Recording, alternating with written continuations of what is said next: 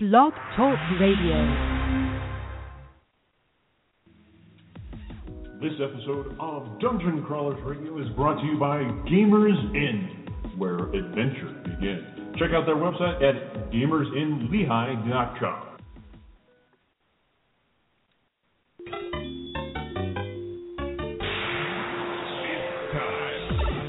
Time to power up. Autobots, roll out. Broadcasting live from the DCR studio. Oh, yeah! The Geek Revolution starts here. Excellent! Get ready for the #1 hit geek radio show out there. Well, it is impressive, isn't it? Because it's time for Dungeon Crawlers Radio. Let's get ready to rumble!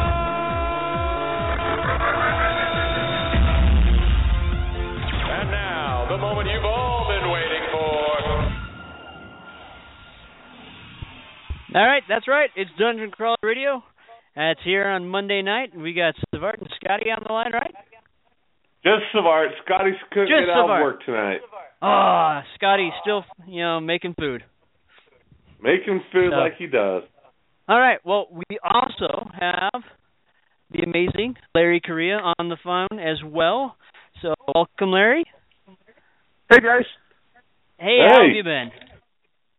I've been good. Good.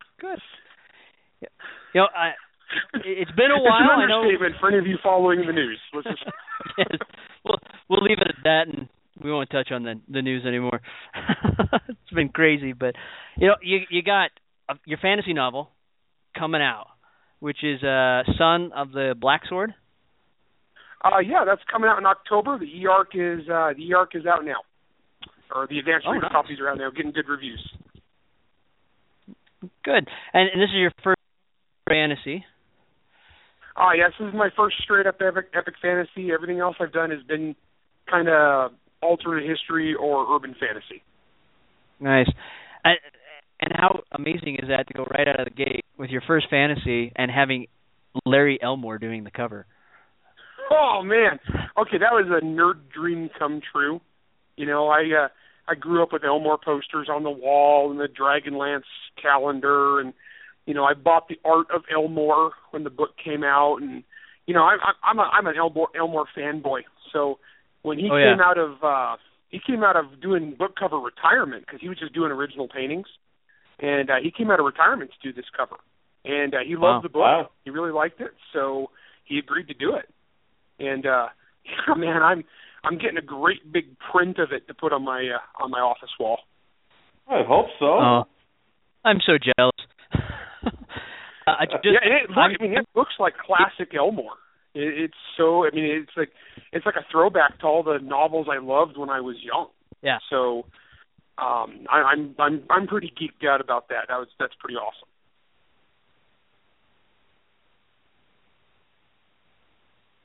It is. Definitely awesome. I'm a huge fan of stuff. Dan, you're breaking up a little bit. He is on my side too. Oh no, I'm breaking up. Well, look at that. The internet. What craziness.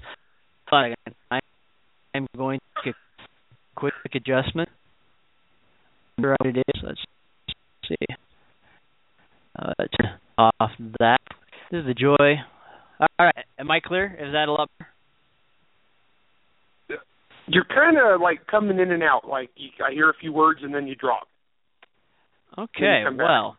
Okay. Just one moment. We're going to make another slight adjustment here.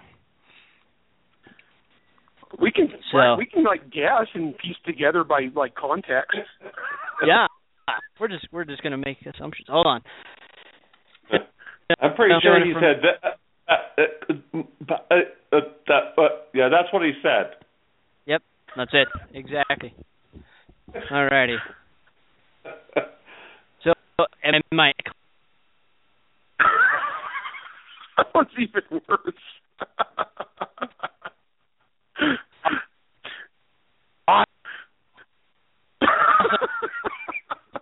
Do you want me to just ramble? I'll just... Okay. Hold on a second.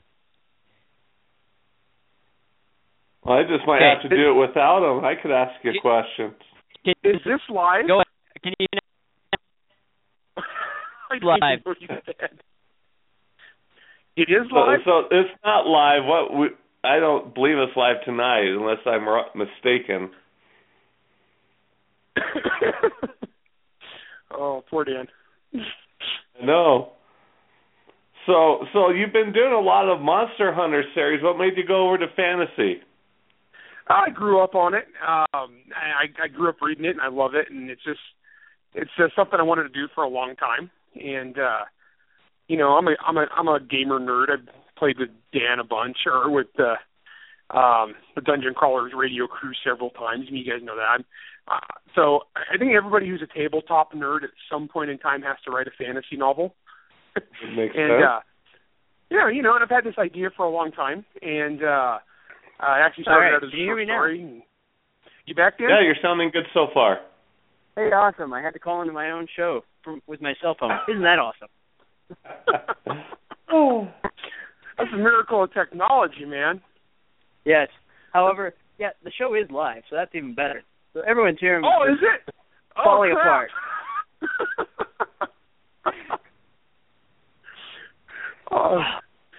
The joy of not broadcasting from our normal location. Yay. Yeah, but it's been good. I've wanted to do this for a long time, and it's a good book. I enjoyed it, and I think it came really good. Jim Butcher was one of my early readers, and he's doing a blurb for it. He loved it. He thought it was great. So, when Jim Butcher compliments your writing and praises it, it's like, you get like 10 million cool points. So, yeah,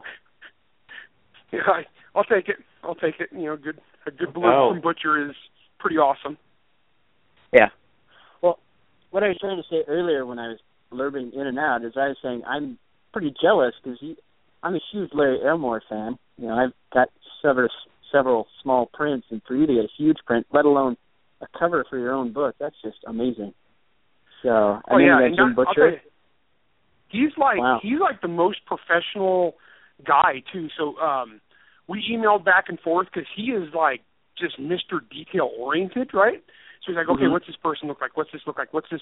And so he wanted to call me on the phone. We talked for a couple hours, and he's like, okay, so on the armor, are we talking buckles or ties? Like sashes. What color are the sashes? It's like, oh my gosh, you're hardcore, man. But he said he was doing book covers for a long time. That was his bread and butter, and he just kind of, the books got more and more boring. And he was asked to do covers where he'd read the book, and basically the people would stay in the village and talk about their problems for 300 pages, and he was like, well, what am I supposed to draw? What am I supposed to illustrate? And so he just, and he was doing really well. His original paintings go for a ton of money. He's doing really good. So, he just kind of got out of book covers, and I just kind of lucked out. It was kind of cool. I was actually at Comic-Con in Salt Lake, and I went over to his booth because I wanted to get my original 1985 original Dragonlance paperbacks signed. Because I already had Tracy Hickman, so I got Larry Elmore and Margaret Weiss. So I have all three. My books are signed. So I started talking to Larry, and he'd met me a few years before at a con when I was just starting out, and I was a little nobody. He couldn't remember my name.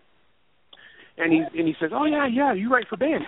Tony Weisskopf asked me if I'd do a cover for Ban again. And I don't know. I'm not really into that anymore.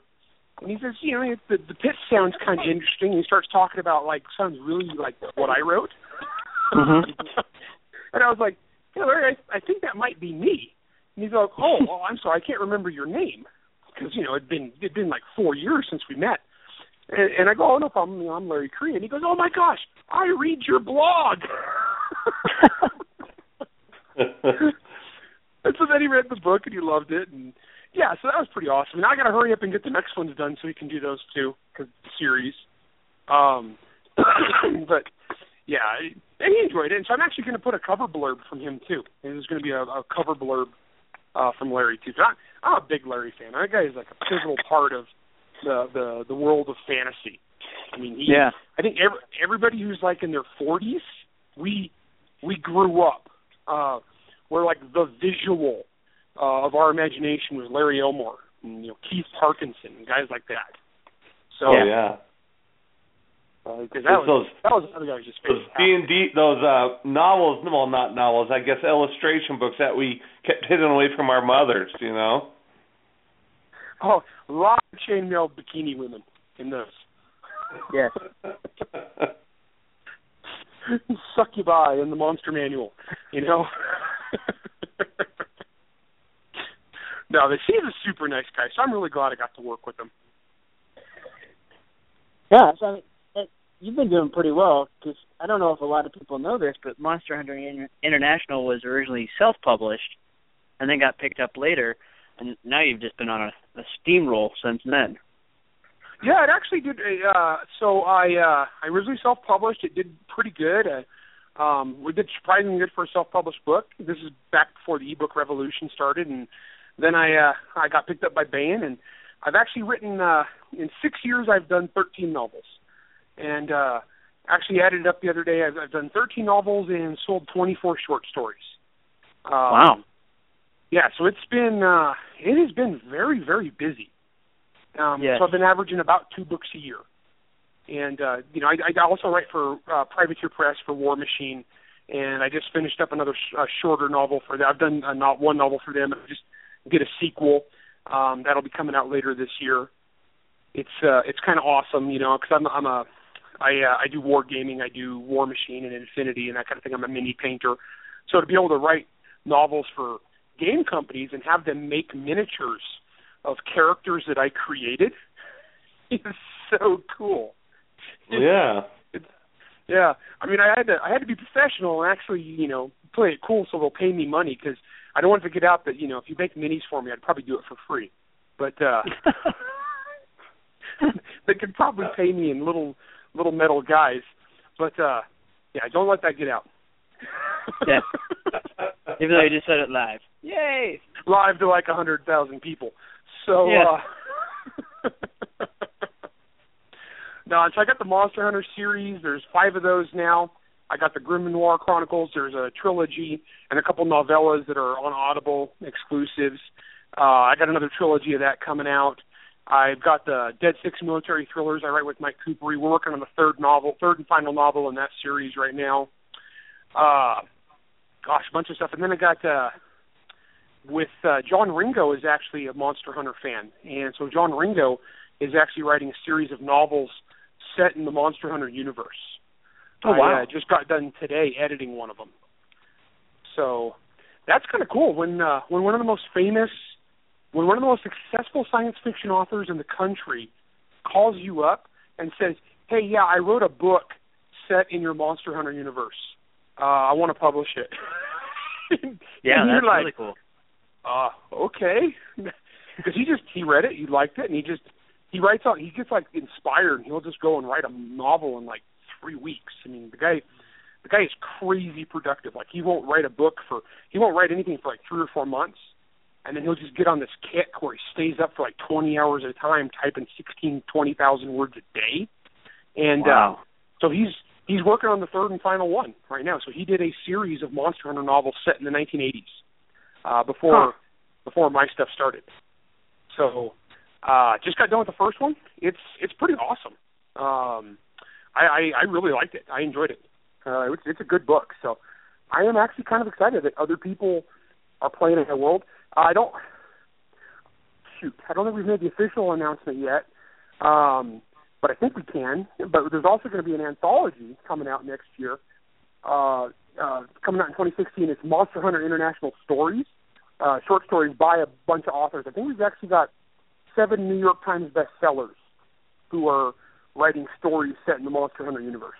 And that anthology will be out next year. That's pretty cool. So yeah. Are you going to kind of move the Monster Hunter setting into more of a shared world universe now that you have these other people kind of diving into the pool? Kind of, sort of, and that I've also got a collaboration planned in the future.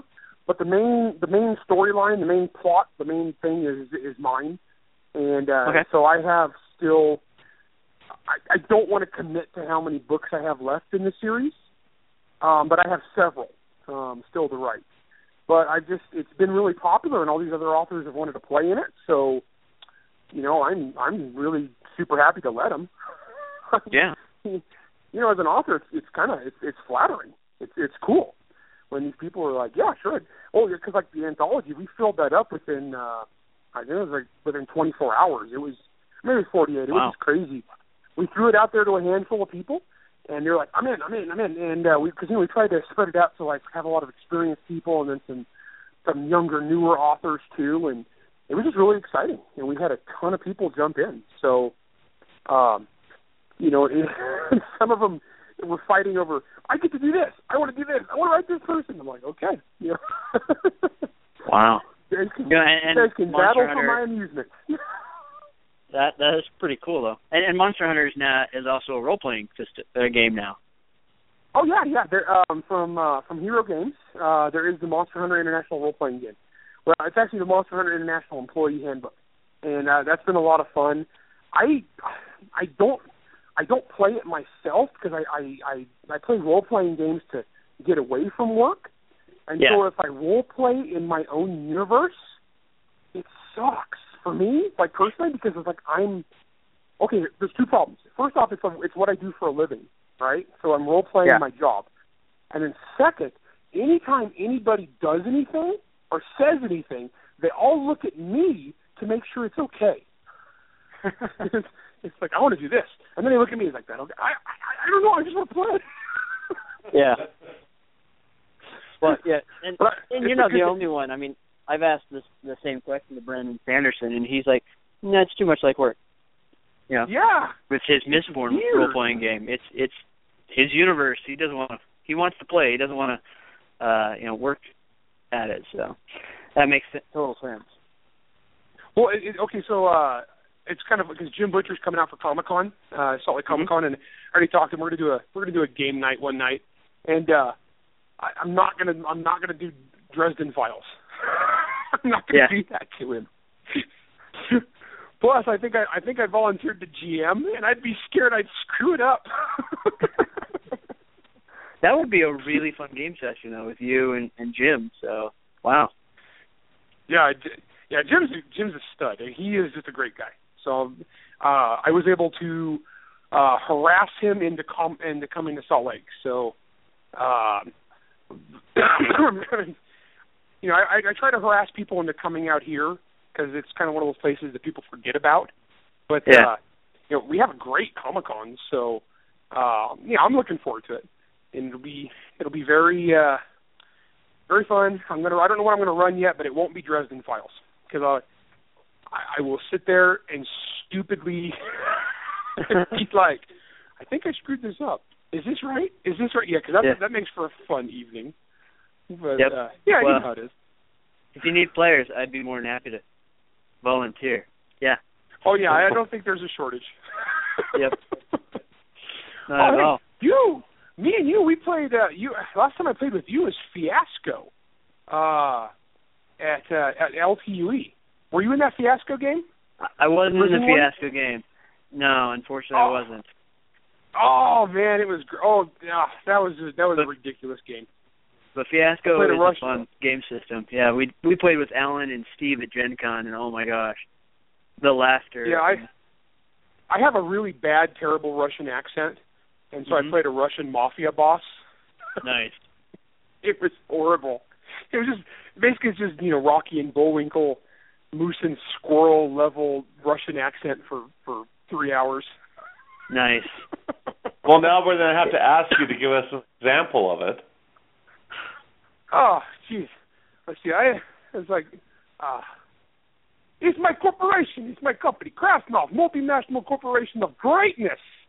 Here, you belong to Dollar Shiv Club. I sell you Shiv every day, new Shiv. Finest Shiv on market. By the end, I was selling flails and claymores. Nice. It's just, I have a terrible accent. I can't do accents for crap. They all sound like that. That's my Spanish accent, too. That's because I'm actually awesome. Portuguese, and people don't realize that the Portuguese accent actually sounds kind of like softer version of TV Russian. That's not a joke. I mean, that's actually what Portuguese accent sounds like. So that's why anytime I do voices in a game, they all kind of sound exactly the same. Gotcha. Yeah, no, the last game that you and I played in was the Firefly one at Comic-Con with Rabbit. And, that was a good one. Man, yeah, that was a good one. Yeah. Where we discovered that my son is a sociopathic killer. Yeah.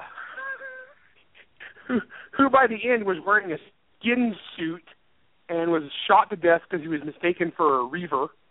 Yep. Which was lots of fun. I love that system. But yeah, and when did you have a writing seminar that you're putting on soon through the Utah State?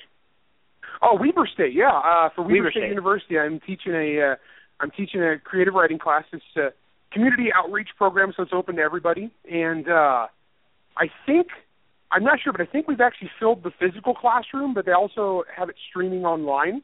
You can still sign up. There might still be space in the class. I don't know. They moved this over to like a bigger room last I heard, like an auditorium. So, yeah, but I'm doing a creative writing class next month. It will be every Tuesday night.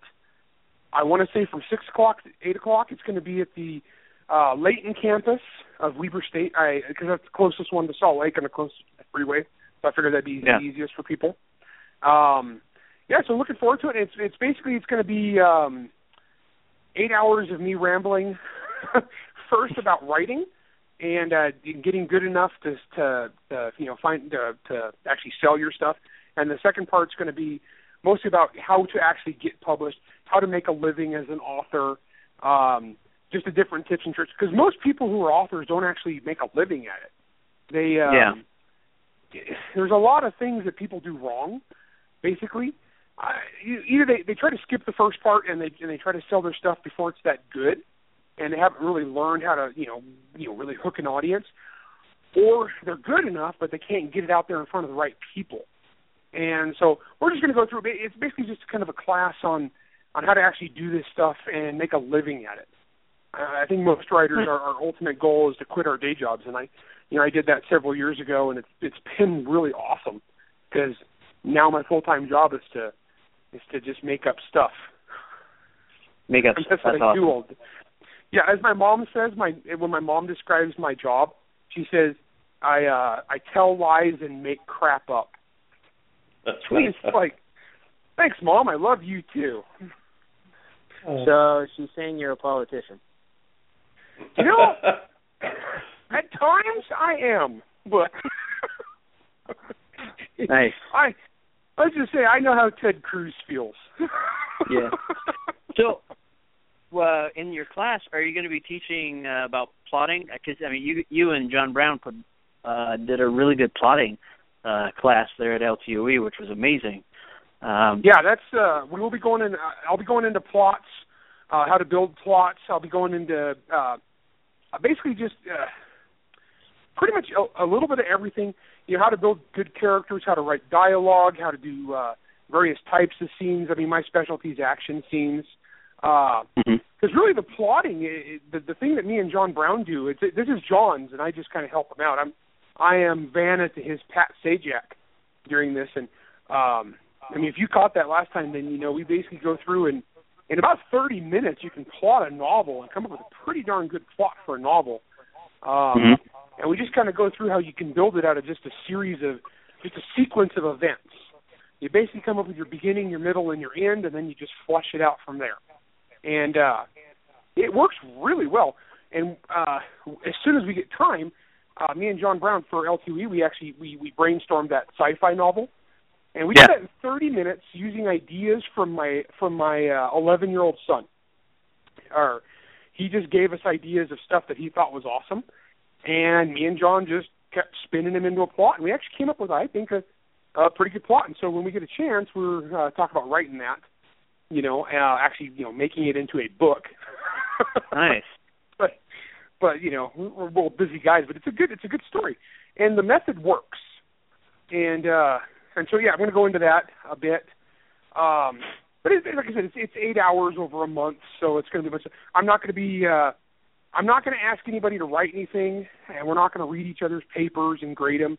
Honestly, I think that kills people in creative writing classes. I think that's bunk because, okay, so let's say you write a paper, or let's say you write a story in a creative writing class, and the professor doesn't like it. Well, you know what? Professors hate almost everything I've ever done, and I make a lot of money selling it to people because I have an audience.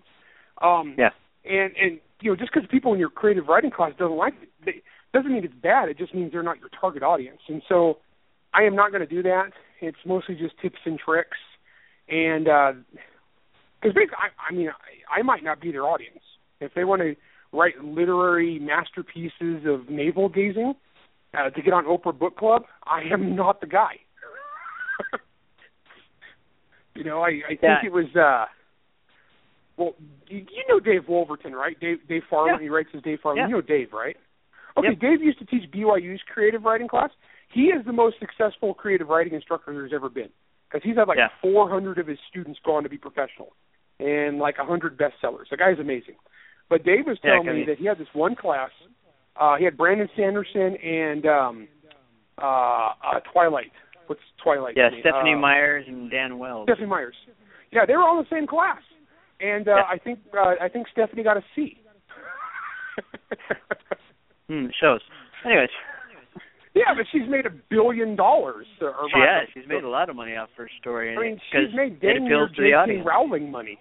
So, you know, that's the thing. And that's the danger, I think, with grading writing. And there's some stuff that's obviously wrong.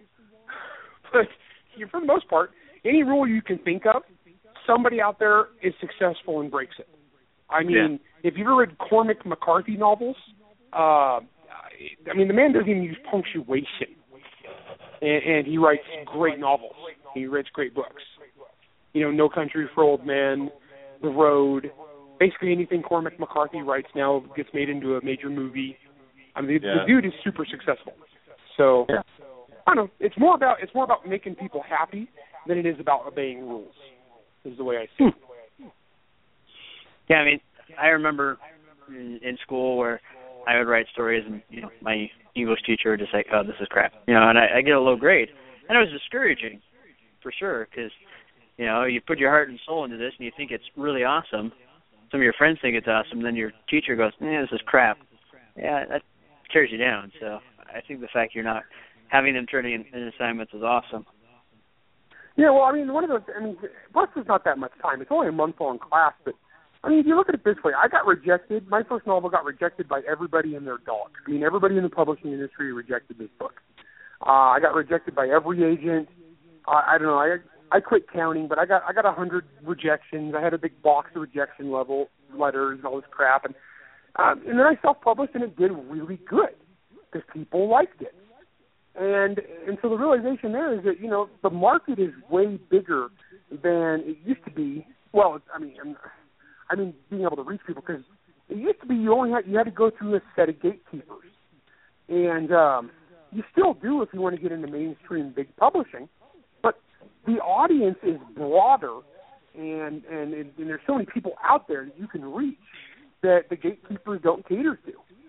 So if you think you've got something to appeal to a group of people, then you have the option now of doing it yourself and publishing yourself. Now that has its own set of challenges, which I'll get into, you know, but because now you got to how you differentiate yourself from the other 100,000 people who also self-publish something just like you, and you know, how do you separate yourself from that herd? How do you get noticed? How do you get in front of people who want to read it? So I don't know. There's a bunch of stuff really to this, and I mean, there's different methods. I'm traditionally published now. I mean, I'm with Bain. I'm with a publishing house, but I've got, you know, I've done it both ways. So that's one of the things I'll talk about is just kind of the business aspect. Another thing is too, a lot of people who don't make a living at this stuff, it's because they don't treat it like a job. One of the big keys is treating it like your profession. I mean, you actually work like it's your profession, it will become your profession. If it's like your artsy-fartsy hobby where you just write when like the muse comes upon you and all that garbage, then you're not going to make it. Because I think I've used this analogy before, even talking to you guys. It's like I used to be an accountant. I'm a retired accountant, and I had to do accounting every single day, or I'd get fired. I couldn't be like, well, I don't feel like accounting today.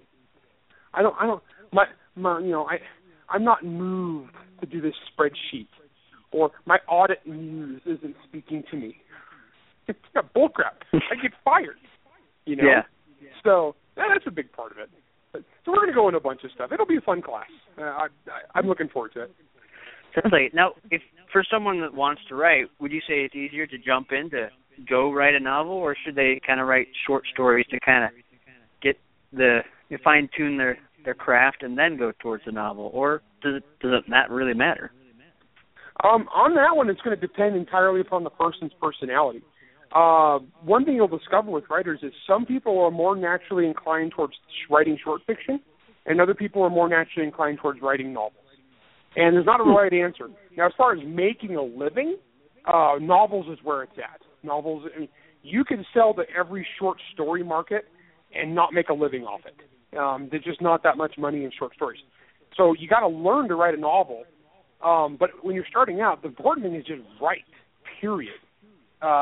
Even if you just write scenes, the biggest hurdle is people just don't start.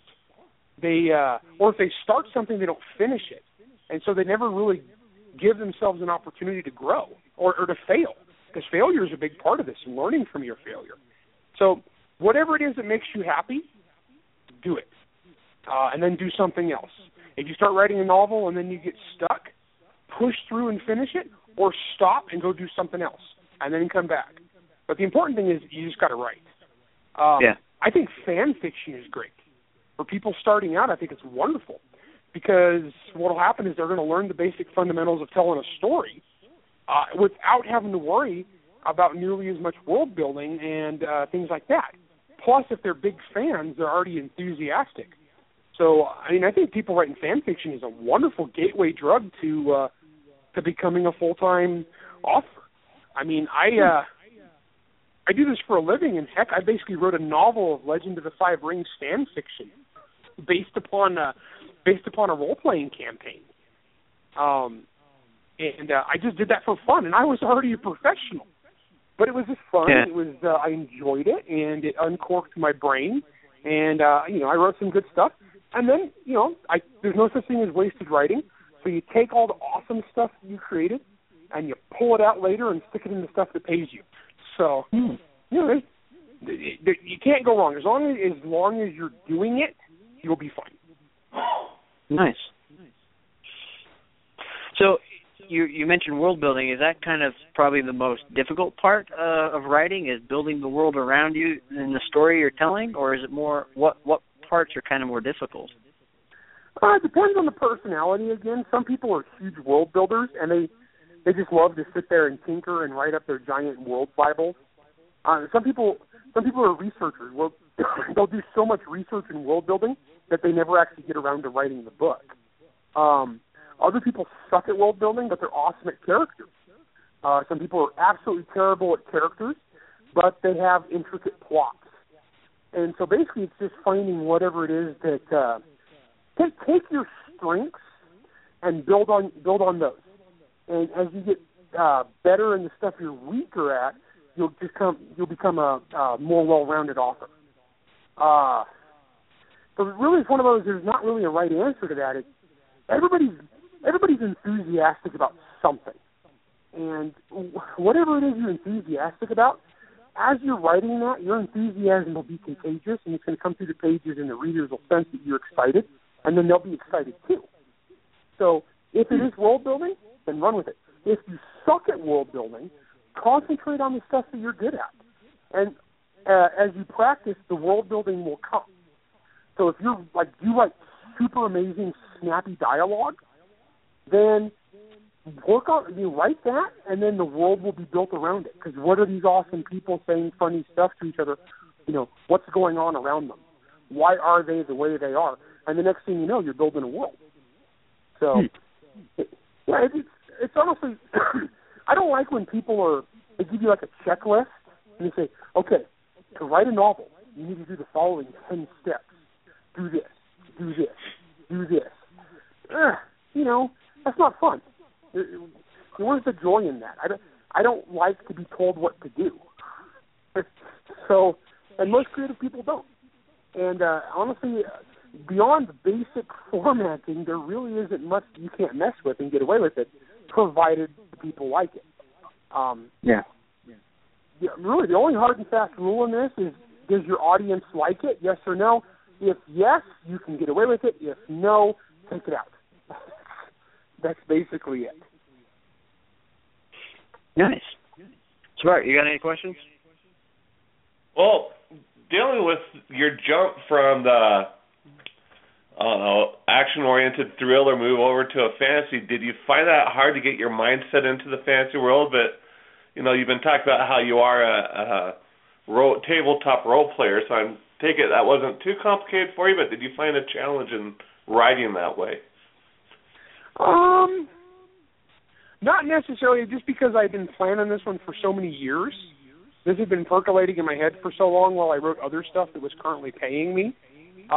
So I didn't really have a problem making the transition. In fact, it was one of the funny things on the reviews is because I have such a reputation of being a pulp action guy, people were surprised because they picked this up expecting pulpy action. And one of the comments I'm getting from the early reviews is, wow, this is actually kind of deep and intricate. They're kind of like, wow, we didn't know that Larry Correia could have nuance. and I'm like, ha-ha, fooled you. But, I don't know, it's kind of like, you get these ideas as an author, and it could even be just a little visual or one line of dialogue, and that'll get stuck in your head, and then stuff is just going to start to collect on that idea, and over time it's going to spin until the next thing you know, you've got a whole story you've got to tell. And that's kind of how this one was. I hadn't even seen the movie yet, and the Inception soundtrack had just come out. And I was actually working on, I was writing Monster Hunter Alpha, and I was listening to the Inception soundtrack while I wrote. I just downloaded it. And there was this one song called Waiting for a Train by Hans Zimmer. And it's a song from the previews where it's got the big boom, you know the boom sound. Yeah. Every movie since has copied in their trailers.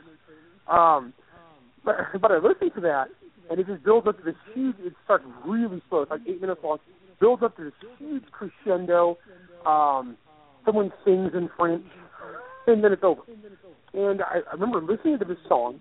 I stopped writing what I was working on, and I wrote a short scene to that song, where it was just the one scene was the soundtrack for this one scene.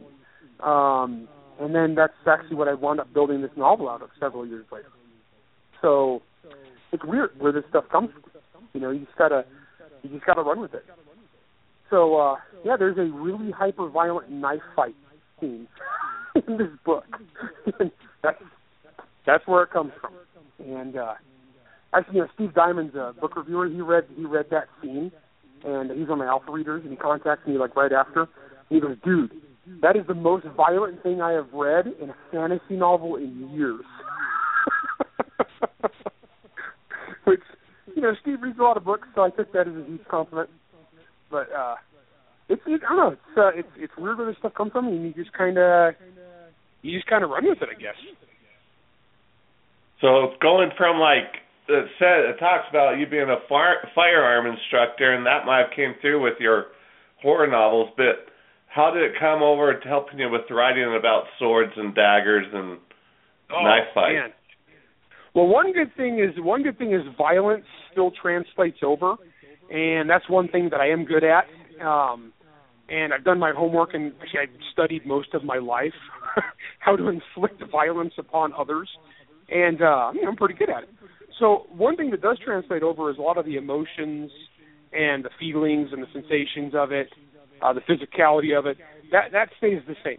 Now, I did have to learn a lot about sword fighting and martial combat beyond my knowledge of watching kung fu movies, which I've seen a lot. But luckily for me, my editor at Band is Tony Weisskopf, And Tony Weisskopf was married to Hank Reinhardt before he passed away. And Hank Reinhardt is the guy. He's one of the leading people in who kind of brought back like the Western martial arts movement, where they started bringing back sword fighting techniques, European sword fighting techniques, like the real ones as opposed to fencing. And he's the guy that started museum replicas. And so this dude has forgotten more about swords and sword fighting than most people alive. So and so he, you know, and then Tony published his books. I recommend Book of the Sword to anybody who's going to write anything with sword fighting in it. Fantastic book, Book of the Sword by Hank Reinhardt. But having Tony as my editor for writing those kind of scenes is fantastic, because she reads those and will immediately tell me if I'm full of crap. And so just, you know, you do your research, you do your homework, you try to get it as good as you can.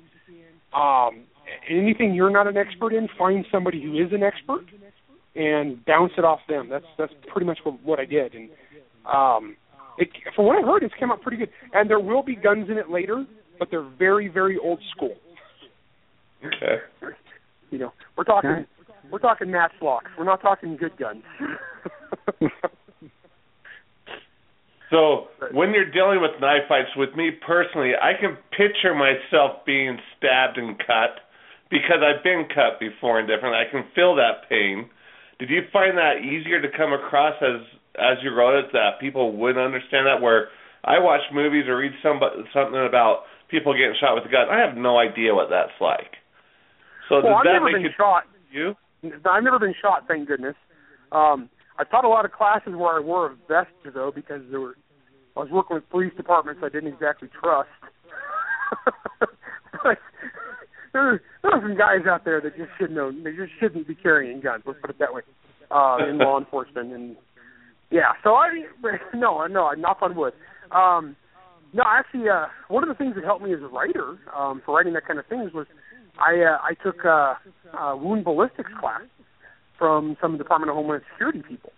And what it was an 8-hour class just going through autopsy photos and going over shootings and people who've been shot and dealing with the gunshot wounds.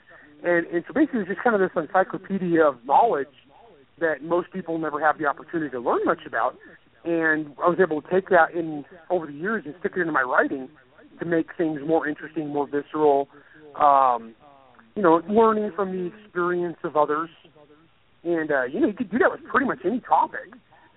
Just take the really cool stuff, you know, become an expert on something, take the really cool stuff out and stick it into your books. I mean, Michael Crichton made a career out of that, where he would have some topic where he would, you know, learn a ton about, and then he'd write about it, and he'd take all the really interesting bits and stick them in there, and, you know, you would feel smart when you got done with a Michael Crichton novel. It's like, oh, so that's how DNA works. Let's make dinosaurs, you know? And so you get those little pieces of expertise to stick them in there. You know, having never been stabbed either, you know, that's one of those things you just kind of learn from other people what you can and stick it in there to make it interesting. As long as it's compelling and believable to the audience, you can totally get away with it. Yeah. Because I've never fought a dragon. Yes, you have, many times. Well, that's what I mean, because always when people say, you know, you write what you know. Okay, yes and no. But the problem is you only write what you know. Most of us, our lives are pretty boring. So people get afraid. They're like, well, I don't know about this, so I'm not going to write about it. Well, go learn about it or fake it until you make it, you know? But when I first started out, I sucked at writing romance. You know, because I look at it this way. I'd had one successful relationship in my entire life. I've been married for 17 years. So I was like, what do I know about writing romance? So I avoided it at first, or I wasn't very good at it when I did try to do it.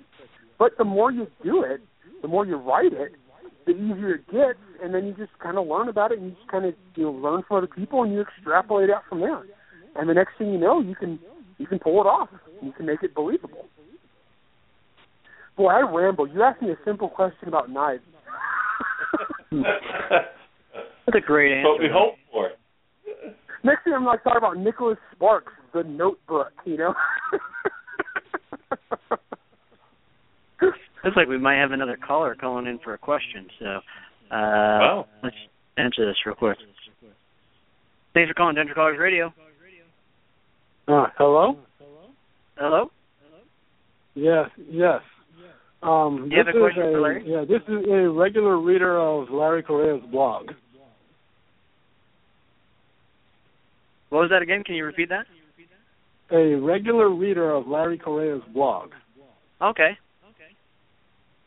Did you have a question for Larry? Oh, yes, I do. Okay, go ahead. Yeah. Larry? Yeah. First of all, I strongly enjoyed your Grim Noir book, and I even got my cousins into it. One of my cousins and a friend. Well, thank you. Second, the second thing is the Grim Noir book comes off to me like a Japanese anime, and that's a good thing. We watch a lot of anime in my house.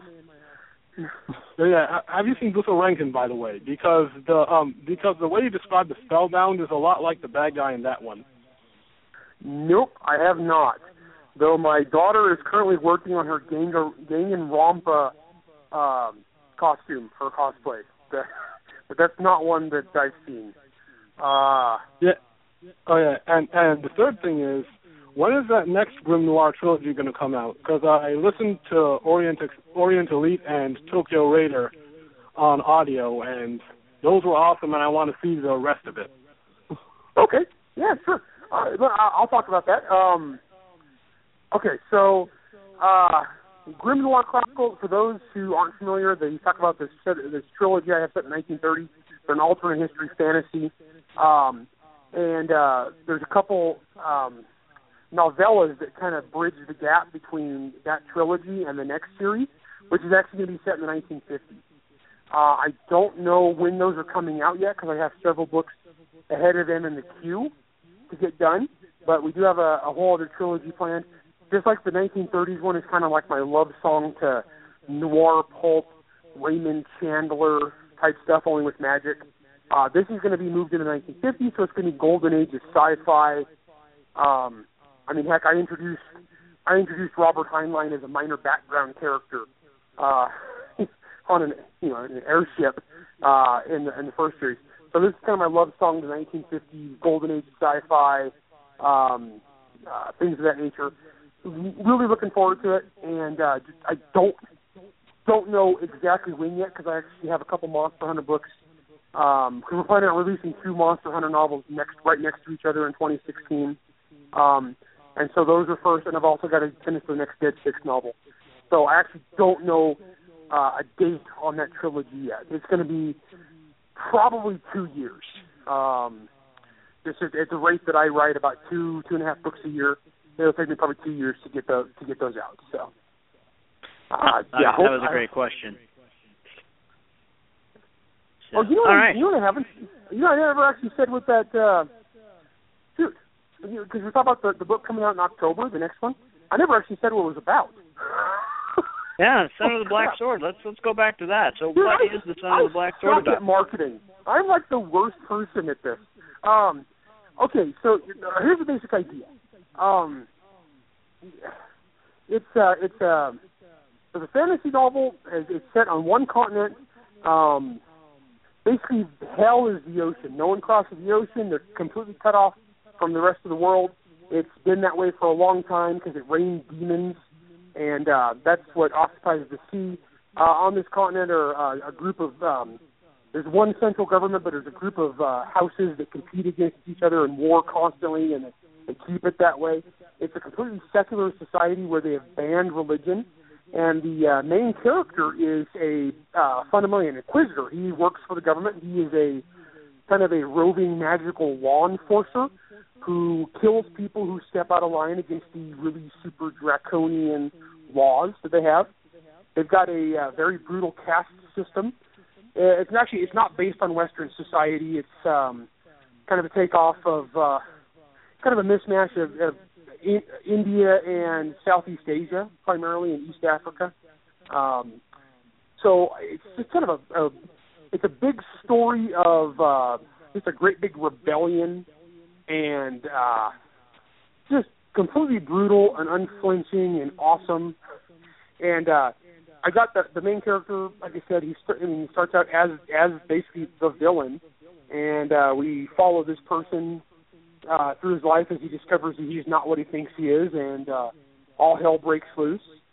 Yeah, I'm really proud of this one, and I need to come up with a shorter, pithier blurb. No, I mean, that sounds pretty cool. So he's originally kind of the one the thing villain. I can't do is write back cover blurbs. That's like a one piece of writing that I suck at, man. I will sit down and I can write 20 pages in a few hours, but you ask me to write 3 paragraphs for a back cover, that takes me 2 days. So he starts out as a villain, and then he kind of changes over time. Is that what the main character happens to him? Or? Yeah, I don't want to give too much away, but basically what it is this order they belong to are this kind of just hyper militant enforcers, because the law is just brutal, and the caste systems are just brutal, and they just basically punish anybody that steps out of line. Magic exists, but it's extremely regulated by the central bureaucracy. The central bureaucracy is very Mandarin, and it meddles in absolutely everything. This guy is just completely unflinching and is fundamentally a sociopath. But as I tell the story, it's basically you discover why the guy is the way he is, and also it kind of evolves. And basically, this first book is the origin story of the guy who's kind of a cross between George Washington and the Punisher. So, it's I'm a huge George Washington fan. Don't get me wrong. Mm-hmm. I'm also a Punisher fan. But so it's basically just somebody who does just absolutely the right thing in the most direct way possible, and just completely unflinching. Or when I was talking to Butcher, and Butcher was reviewing the book and giving me blurbs, and one of the things he talked about is he loved having a character who was so grounded in the intangible, if that makes sense. And it's a lot of fun. Basically, I wanted to write a paladin who wasn't lawful stupid. And so it's more like lawful, period. And good and evil just doesn't matter. And it's just irrelevant. It just is. And as time goes on, you actually get, and that's one of the things people are like, wow, this is actually surprisingly deep for, Mr. Action Explosion guys, because I get to delve into, what does it mean to be, to have humanity, and what is the nature of that, and compassion and love, and living for a purpose, versus living just for rules, and the status quo. So, yeah, and I stab and blow up a whole lot of people. Nice. So I really like the record for severed limbs for me, but it's probably close. Yeah, I really like the fact that you threw in that not lawful stock, because that's always one of the hardest things about playing a paladin is there's like this weird mindset that they have to be so strict and to the letter, where you can still be lawful. I think Sturm Brightblade's probably one of the best paladins I've ever seen in literature, where he does what's right and what he feels is right, not what is dictated as right. So, that Tracy and Margaret there created a fantastic character. And the fact is, we're this old and we can still remember Sturm Brightblade. That tells you they created a really effective character. I cried. Mm-hmm. Spoiler alert, because the book's been out for 30 years. But I teared up, man. I cried at that. Yeah. But that is definitely a memorable scene. Well, and I took a different tack, because I start out where it is. It's not doing the right thing because it's the right thing. It starts out as just doing the law, even when it's the wrong thing. So it's just. Well, because it gets into caste systems too, and I modeled that upon kind of the Indian caste systems of basically the 1600s, and it was brutal. It was insane. It was so incredibly just a vile way for human beings to treat each other. and and to try to bring some hope and compassion and purpose into this. I don't know, it was a challenge. It was a lot of fun. But then again, I just got done writing a book about Agent Franks, who is, basically lawful evil, lawful ambivalent, and so let's practice up writing sociopaths. So that worked pretty well. Now, and everyone can, of course, follow you on Twitter, Facebook, and your blog, as that caller called in. What are those again? On Twitter, I'm Monster Hunter 45. On Facebook, I'm just Larry Correia. And on my blog is the MonsterHunterNation.com, or just Google search Monster Hunter Nation or Larry Correia, and you'll find it. Nice. Now, I have to ask, why Monster Hunter 45? That seems unusual. Because Monster Hunter was already taken. Okay. And 45 is my favorite pistol caliber. So it's super creative. That works. It's one of those, I probably could have picked something pithier, but as you've seen, I struggle with being short and direct, which is why I suck at Twitter. I'm not You're not good the at only Twitter. one. No, mostly I get on Twitter and wind up getting in arguments with crazy people. That's primarily what I do on Twitter. Yeah. I hate the character limitation. I cannot have a conversation in 140 characters. Yeah. Oh, man, and then people are all like, well, I read your complex opinion on this complex subject. Why don't you justify it here on Twitter? It's like, what? This is the stupidest way to communicate possible. I could communicate more to you in Morse code. Yes. Holy probably crap. smoke signals. Yeah, they do that. It's like, justify your complex opinion on Twitter. You didn't answer my question. Well, I only got 140 characters. Holy crap. Just is. Yeah. Twitter is designed for dumb sound bites. And that's why I mostly use it for pithy insults. Now, are you going to be at any conventions other than Comic-Con soon? Or is this kind of your mellow year? I'm doing less this year because last year I did 13. I did 13 cons last year, and that killed me. That was just too much. I could have wrote another book in that time. So I do have several more. I'm going to ALA and BEA this year, which are writer and librarian things. But let's see, I've got Comic-Con. I'm skipping Gen Con this year because I'm going to Dragon Con. I haven't been to Dragon Con for a couple years. And then I was scheduled for Liberty Con, but I had to cancel that because of scheduling conflict, which is a bummer because Liberty Con's awesome. So right now, off the top of my head, I can think I've got Dragon Con and Comic-Con. Well, hey. Your wife might be a little bit more happy. Yeah, one more, and this summer, and I'm drawing a complete blank on what it is. Shoot. Because that's only 5. Okay, well, there's one more in there. Yeah, they can go to your website. I'm sure they can find it there. Yeah, and I got a book tour in October for Son of the Black Sword. I will be all over America for about 3 weeks straight, just gallivanting around the country. And once I have the final schedule for that, that'll be posted up on my blog too.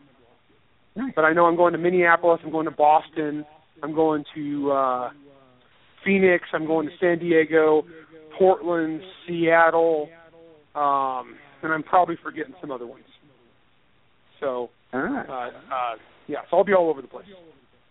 So okay, well, we're almost out of time, so thanks for coming on the show. It's always a pleasure. And anyone it's always fun, guys. Anyone else that hasn't read Monster Hunter, the Grim Noir series, go pick it up. You're going to love it. Or even pick up the audiobooks. And then in October, run out and grab Son of the Black Sword, because this will be an amazing fantasy book. So, all right. Well, thanks again, and we'll talk to you soon. Thanks, Larry. Cool. Thanks, guys. All right.